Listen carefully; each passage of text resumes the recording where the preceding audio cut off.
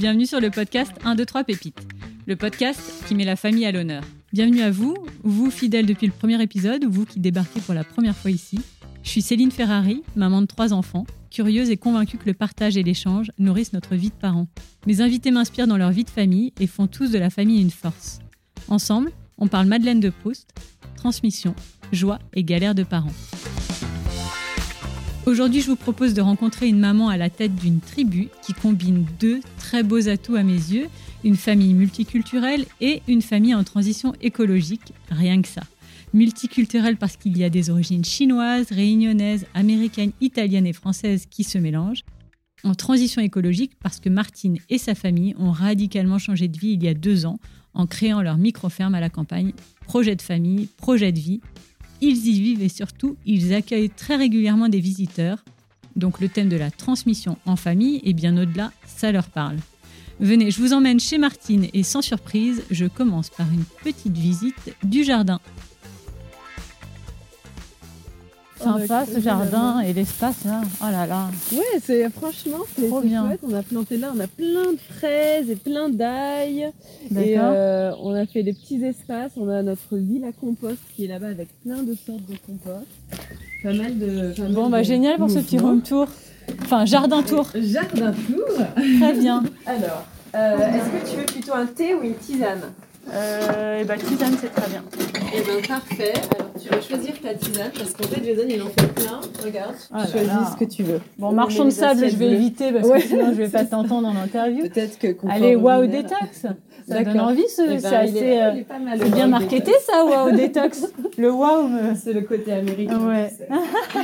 Amazing. Bonjour Martine. Coucou Céline. Merci de me recevoir chez toi. Merci de venir jusqu'à moi. Je suis ravie d'être là. J'ai une question rituelle dans le podcast, qui est la Madeleine de Proust. J'aime bien savoir qu'est-ce qui te replonge dans ton enfance, un goût, une odeur, un souvenir. C'est un goût et une odeur, et c'est la même chose, c'est le litchi. Ah, j'adore ça. À chaque fois que je goûte du litchi, bon, c'est pas très courant du coup maintenant dans ma vie en France, mais ça me replonge clairement dans mon enfance à La Réunion. Et en fait, les fêtes de Noël où le dessert, c'était d'énormes grappes de litchi parce que c'est la saison du litchi. Donc voilà, c'est ma Madeleine de Proust. Est-ce que pour démarrer et poser les bases, tu peux me dire en 2 mots, toi, qui tu es? Et puis, surtout, me présenter ta famille. Eh ben, j'ai 35 ans. J'ai grandi à La Réunion d'un père italien et d'une mère chinoise. Quand j'ai eu 10 ans, j'ai déménagé en France. Et c'est vrai que cette enfance à La Réunion m'a toujours beaucoup nourrie dans le côté multiculturel, les mélanges de religion, de culture. Et j'ai toujours été très attirée par la découverte d'autres cultures. Je suis allée vivre en Chine quelques années où j'ai rencontré Jason, mon mari. On y a vécu 6 ans et on a fondé une famille. Et on a June qui a 7 ans et Kali qui a 5 ans. Martine, tu as un mode de vie assez atypique, si je puis dire.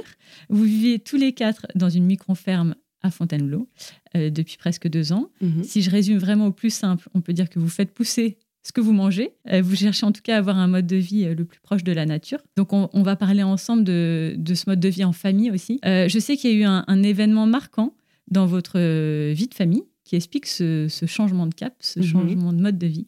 C'est le diabète de ta petite dernière. Est-ce que tu peux m'en parler? Oui, alors on l'a appris qu'elle était diabétique de type 1 quand elle avait 16 mois. Donc, on habitait encore à Paris. Et ça fait bientôt 4 ans. Donc, le diabète de type 1, c'est une maladie auto-immune qui peut se découvrir entre 6 mois et 35 ans et dont on ne connaît pas les raisons précises, qui n'est pas héréditaire ou liée au mode de vie, mais c'est une maladie à vie. Ça se traite au quotidien, mais c'est une maladie qui est lourde à gérer, notamment quand on a un enfant très jeune. Parce que concrètement, c'est quoi pour elle? Concrètement,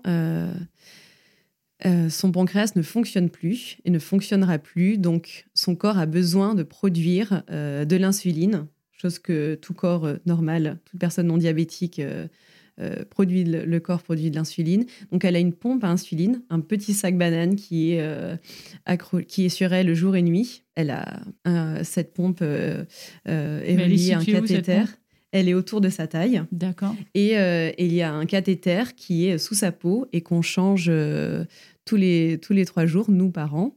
Et avant chaque repas, elle a besoin qu'on lui donne de l'insuline. Donc ça se fait en maniant la pompe. Donc à l'école, elle a des infirmiers qui viennent la voir 2 fois par jour. Ouais, donc c'est lourd. Hein. Elle peut faire des hypoglycémies et avoir besoin de sucre. Elle peut faire des hyperglycémies et avoir besoin d'insuline. Et donc, il faut une intervention humaine assez fréquemment, et même la nuit. Donc, du coup, je pense qu'elle grandit évidemment heureuse et avec beaucoup de bienveillance pour l'instant dans sa vie sociale, c'est-à-dire à l'école. Il n'y a jamais eu d'enfants qui lui ont fait des remarques. Mais c'est vrai qu'en grandissant, on veut en tout cas la renforcer, lui donner beaucoup de confiance pour qu'elle puisse expliquer sa maladie et qu'elle puisse pas souffrir du regard des autres, effectivement.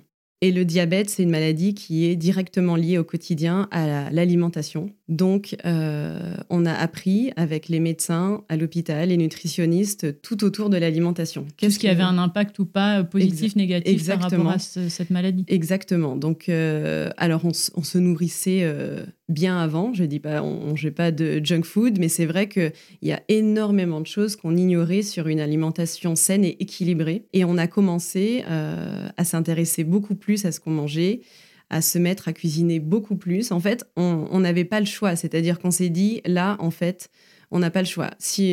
Notre priorité, c'est de vraiment rendre sa vie la plus joyeuse possible, la moins... on veut qu'elle soit dans la meilleure santé. Donc, en fait, on s'est dit, on va tous se mettre à travailler là-dessus. Exactement. Avec sa sœur qui n'avait que 2 ans et demi à l'époque, quand même. Que 3 ans, pardon, 3 ans et demi. Donc, on a commencé à se mettre à cuisiner, à lire ce qu'il y avait écrit sur les emballages des choses qu'on achetait. Et on a commencé à découvrir. On s'est dit, oulala, mais on peut plus acheter ça. Et donc, petit à petit, on a commencé à acheter des choses, tout ce qui était local. En fait, qu'est-ce que ça veut dire manger sain ? C'est manger de manière équilibrée, des produits sains, donc sans traitement chimique, des produits non transformés. Donc, petit à petit, on achetait de moins en moins de choses à l'épicerie. On achetait des choses locales, on cuisinait et on a découvert tout un monde parallèle. Un monde parallèle et qui en fait était aussi une grande joie parce qu'on voyait que ça rendait nos enfants hyper heureux de découvrir plein de choses nouvelles dans l'alimentation et qu'aussi une alimentation équilibrée, ça régule énormément l'aspect mental en fait aussi. C'est-à-dire que nos enfants avaient beaucoup moins de sautes d'humeur parce qu'évidemment on consommait moins de sucre et on avait beaucoup plus d'énergie. Et ça, tu t'en es vraiment rendu compte? Mais oui, c'était flagrant. Du jour au lendemain. C'était vraiment flagrant. Et au fil du temps, ça nous a amené à nous questionner sur notre mode de consommation de manière plus globale et notre mode de vie, en fait. En 2020, par un concours de circonstances, on a été amené à vivre dans une maison à la campagne, en bordure de forêt. Pendant le confinement, c'est ça? Exactement. Et bien, en fait, je pense que quand elle sera grande, Kali, je lui dirai merci vraiment pour son... c'est vraiment elle, je pense, par son diabète qui nous a poussé à faire toutes ces choses parce qu'en fait, on avait loué un petit corps de ferme pour son anniversaire. Et c'était, en fait, juste avant le confinement. Donc, quand l'annonce du confinement a été faite, on était là. On était déjà, en fait, dans ce lieu. Et on s'est dit, mais qu'est-ce qu'on va faire ? Et en fait, on est resté pendant 2 mois dans ce même lieu. Et en fait, on a... Et de vivre 2 mois comme ça, qu'est-ce que ça vous a apporté ? En bordure de forêt et en fait, en achetant auprès des producteurs locaux, en fait, c'est apparu comme une évidence très, très rapidement. Que vous étiez au bon endroit.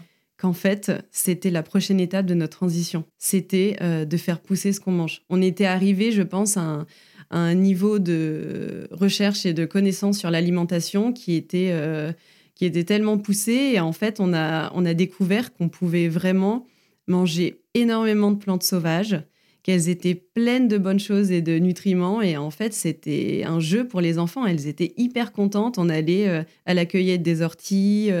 Et en fait, en ayant vécu 2 mois dans cette maison, c'était pas vraiment comme des vacances. On avait vraiment eu l'impression qu'on nous a placés là pour nous dire, en fait, testez. Enfin, regardez ce que ça peut vous apporter. Et voilà, c'était... Et donc, projet, on sent en famille. Et petit à petit, comment vous arrivez dans cette micro-ferme où là, on se situe ? Au cours de ces 2 mois, en 2020, on s'est dit, en fait, on n'y connaît rien. Comment on va faire ? Par où on commence pour faire planter ce qu'on mange ? Donc, évidemment, grâce aux outils d'Internet, on a pu regarder pas mal de vidéos et c'est là qu'on a découvert le mot de mot permaculture. C'est quoi la permaculture? Comment tu la décrirais facilement à tes enfants, tiens. Comment tu expliques la permaculture? Alors, la permaculture, à mes enfants, je leur dirais que c'est un mode de vie, la permaculture. Ça touche à tous les aspects de la vie au quotidien. Mais les choses les plus importantes dans la permaculture, c'est qu'on prend soin de la terre, on prend soin des autres, des humains, de tous les êtres vivants, et on partage ce qu'on fait, ce qu'on produit. Donc à la base, contrairement à tout ce que les gens pensent, ce n'est pas une technique de jardinage, mais ça englobe vraiment tous les aspects d'une vie au quotidien. Voilà, basé sur la production déjà, le partage et aussi prendre soin. Et en fait, on peut prendre soin de la nature quand on peut prendre soin des autres et de soi en premier lieu. Et comment tes filles ont accueilli ce changement de vie? Parce que même scolairement, comment vous organisez? Elles sont à l'école? Elles sont à l'école, tout à fait. Elles sont à l'école. En fait, l'école est à 10 minutes en voiture, mais elles prennent le bus le matin. Le bus passe.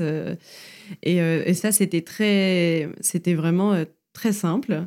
Elles sont hyper contentes de prendre le bus le matin. Et le fait d'être deux aussi, fait une petite aventure et aussi un petit moment à elles, toutes les deux, sans leurs parents. Oh là là, ça c'est fou parce que 7 et 5 ans, prendre le petit bus 10 minutes, bon. Oui.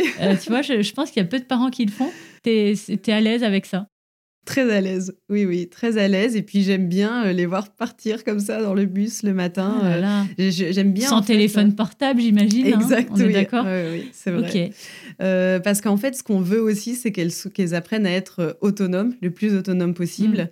Et c'est vrai que ce mode de vie, il nous encourage et il les encourage aussi à être autonomes. Donc il y a pas mal de confiance à ce niveau-là qui se développe. Et après, en dehors de leur temps d'école, elles mettent bien sûr beaucoup la main à la pâte ici. Exact. C'est très ludique, en fait, d'avoir les poules, le jardin, faire pousser ce qu'on mange. C'est très concret.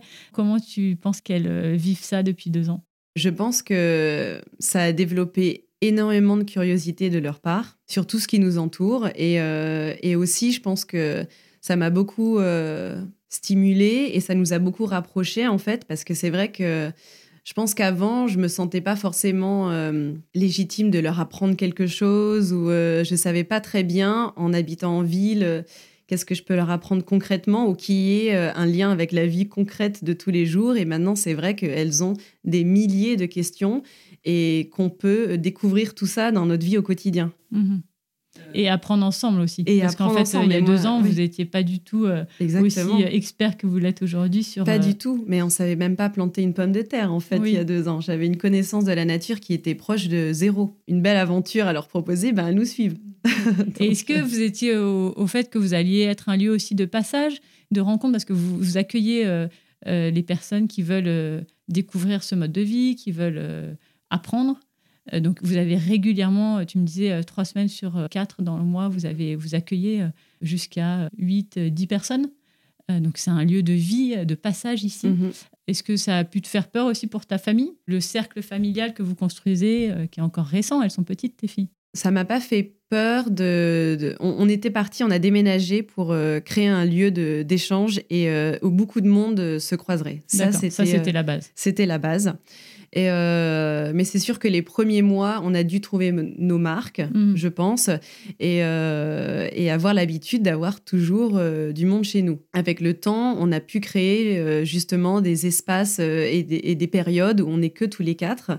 Et ça, les filles aussi l'ont appris, c'est-à-dire qu'on fait une pause de 2 à 3 mois pendant l'hiver où on n'est que tous les 4. D'accord. Et le fait qu'aussi ce soit des périodes où on sait que ça va arriver, donc on est hyper content et ça nous permet d'être totalement investis quand c'est des périodes partagées avec les gens.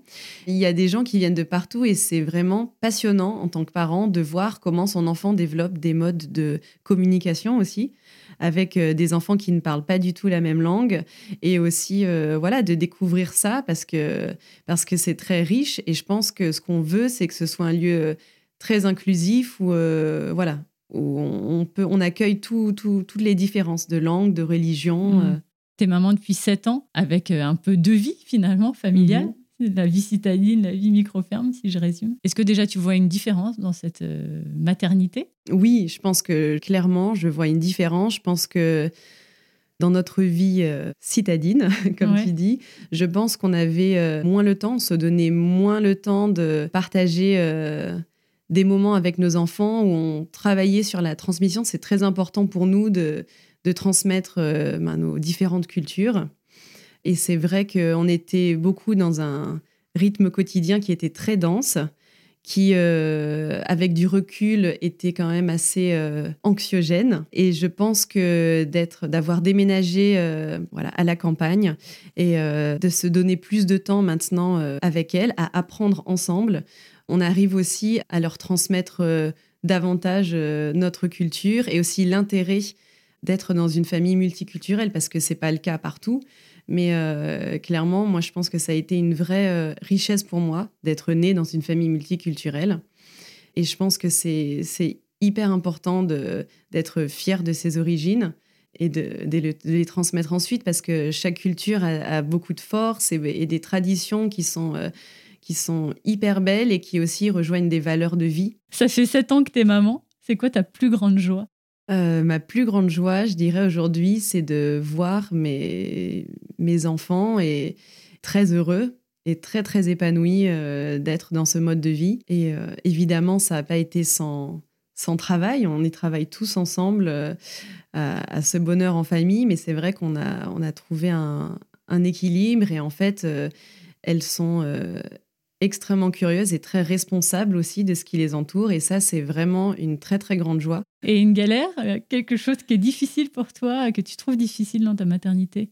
Je dirais que ce qui peut être difficile dans ce mode de vie qu'on a choisi actuellement, je pense, c'est que notre génération, ma génération, en fait, on a grandi et on nous a dit, bon, il faut trouver un bon travail pour gagner un bon salaire et ensuite pouvoir vivre confortablement, voyager le plus loin possible, consommer. Et c'est vrai que maintenant, ce que j'essaie de transmettre à mes enfants, c'est quelque chose qui est opposé, presque, enfin pas opposé, mais en tout cas de se dire que on va prendre soin de ce qui nous entoure, on va consommer moins. Donc, c'est une parentalité qui est quand même nouvelle, je dirais, et qui se développe évidemment, mais qui est encore pas très courante. Donc, du coup, voilà, c'est un peu compliqué au quotidien parfois de continuer ce cheminement. On est sûr de ce qu'on est en train de faire. On se dit que c'est vraiment... c'est vraiment cette génération future qu'on est en train de préparer, mais c'est vrai que c'est nouveau. Donc, il y a voilà. Ouais, vous ouvrez quand même la voie. Pour beaucoup, c'est pas courant. Voilà. Est-ce que vous avez un rituel de famille ? J'imagine qu'il y en a plein de nouveaux depuis votre nouvelle vie, mais quelque chose vraiment propre à vous ? Alors, les journées se ressemblent pas beaucoup à la maison. C'est vrai que c'est assez différent, mais ce qui est assez similaire, c'est qu'on fait beaucoup de choses tous les 4, notamment dans le jardin. Si on se dit, OK, aujourd'hui, je sais pas, on va faire de la lessive, on va se mettre tous les 4, on va ramasser des feuilles de lierre ou des marrons et ensuite on va faire tout le processus ensemble. Et aussi, c'est une manière pour moi de montrer aux filles que si on veut quelque chose, si on a besoin de quelque chose, on n'a pas forcément besoin d'aller l'acheter maintenant. On sait comment le faire, donc on va le faire. Attends, lierre et marron, moi j'y connais rien. C'est quoi ? Ça te permet de faire ta lessive ? Exactement. D'accord. Et ce qu'on adore faire aussi, c'est aller se balader en forêt et aller à la découverte de tout ce qui est nouvelles plantes. Et ça, c'est génial. On adore le faire tous les 4. Donc ça, c'est un peu nos petits rituels, c'est de se trouver des petits projets de la journée. Ça peut être planter 10 kilos de pommes de terre, mais on le fait à 4, on met de la musique et en fait, ça devient chouette.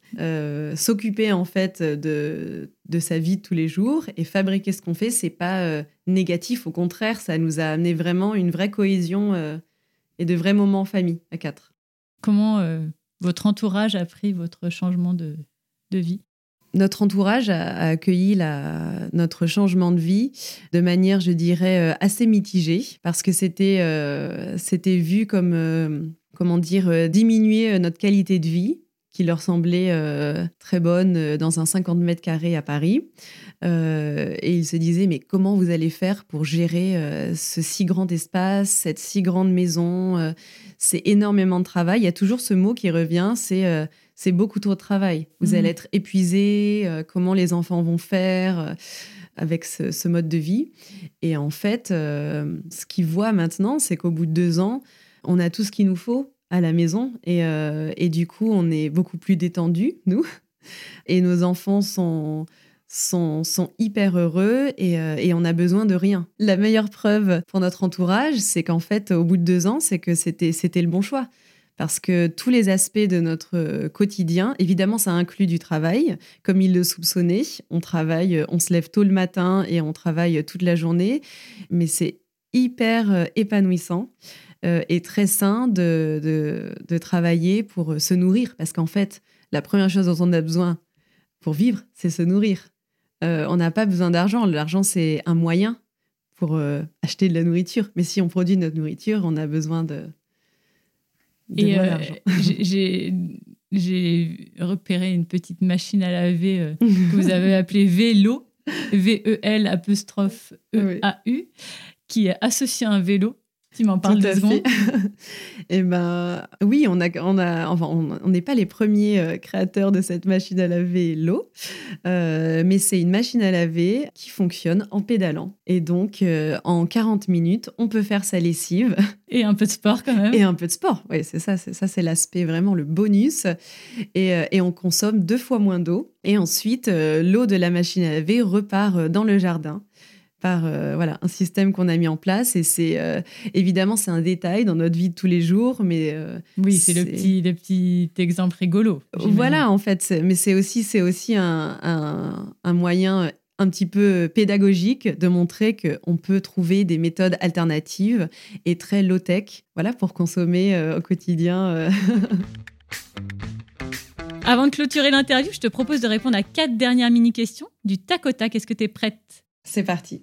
Allez, c'est quoi le petit geste écolo qui change tout d'après toi ? Je pense qu'on peut tous avoir des petits gestes, mais le premier, le plus simple à faire, et on peut tous commencer par ça, c'est réduire ses déchets. Donc concrètement, c'est quoi ? On ouvre sa poubelle ? Exactement, on ouvre sa poubelle avec ses enfants, parce qu'en fait, c'est assez rigolo à faire. On regarde qu'est-ce qui prend le plus de place dans sa poubelle et comment réduire les déchets, parce que ça a des impacts environnementaux incroyables. Et même si on peut recycler maintenant, ça demande énormément de ressources et d'énergie de recycler. Donc le mieux, c'est d'éviter de réduire ses déchets, en fait. Et ça, c'est cool de l'expliquer aux enfants, évidemment. Exactement. Ta recette écolo facile à appliquer du jour au lendemain ? À mon avis, ce qu'on peut commencer à faire petit à petit, c'est de cuisiner maison. Parce qu'en fait, on revient sur les déchets, mais ça va réduire nos emballages. Et on va aussi réfléchir à est-ce qu'on mange de saison ? Qu'est-ce qu'on mange en fait ? Est-ce que les aliments qu'on achète viennent de loin ? Est-ce qu'ils sont transformés ? Est-ce qu'ils sont bio ? Est-ce que c'est local ? Et tout ça, ça touche plein d'aspects qui peuvent avoir un impact plus positif sur l'environnement. Et puis voilà, et puis on apprend petit à petit à faire la cuisine. En fait, c'est pas inné, mais c'est génial à faire. Et aussi en famille. Qu'est-ce que tu réponds quand on dit en fait trop de charge mentale, j'ai trop à faire, en fait j'achète 3 machins comme ça, vite fait, et ça me facilite la vie et j'ai pas envie de m'en rajouter ? Je pense qu'en fait, c'est au-delà du fait que c'est plus écologique, c'est surtout énormément lié à la santé.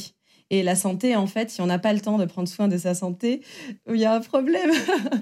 On est d'accord. Voilà. Donc, pour moi, c'est juste que c'est devenu une priorité parce que la priorité, c'est qu'on soit tous en bonne santé. Donc, en fait, il fallait passer par la case cuisiner.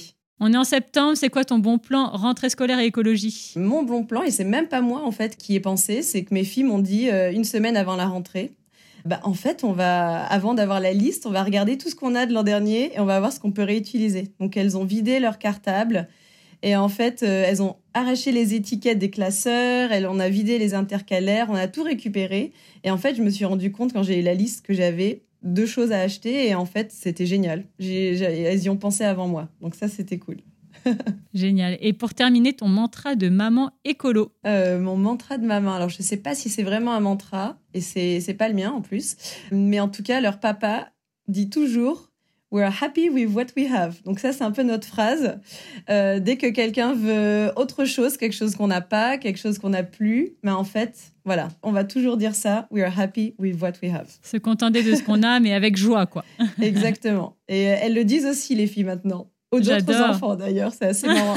Elles le disent à toutes les sauces, donc c'est assez Trop drôle. bien.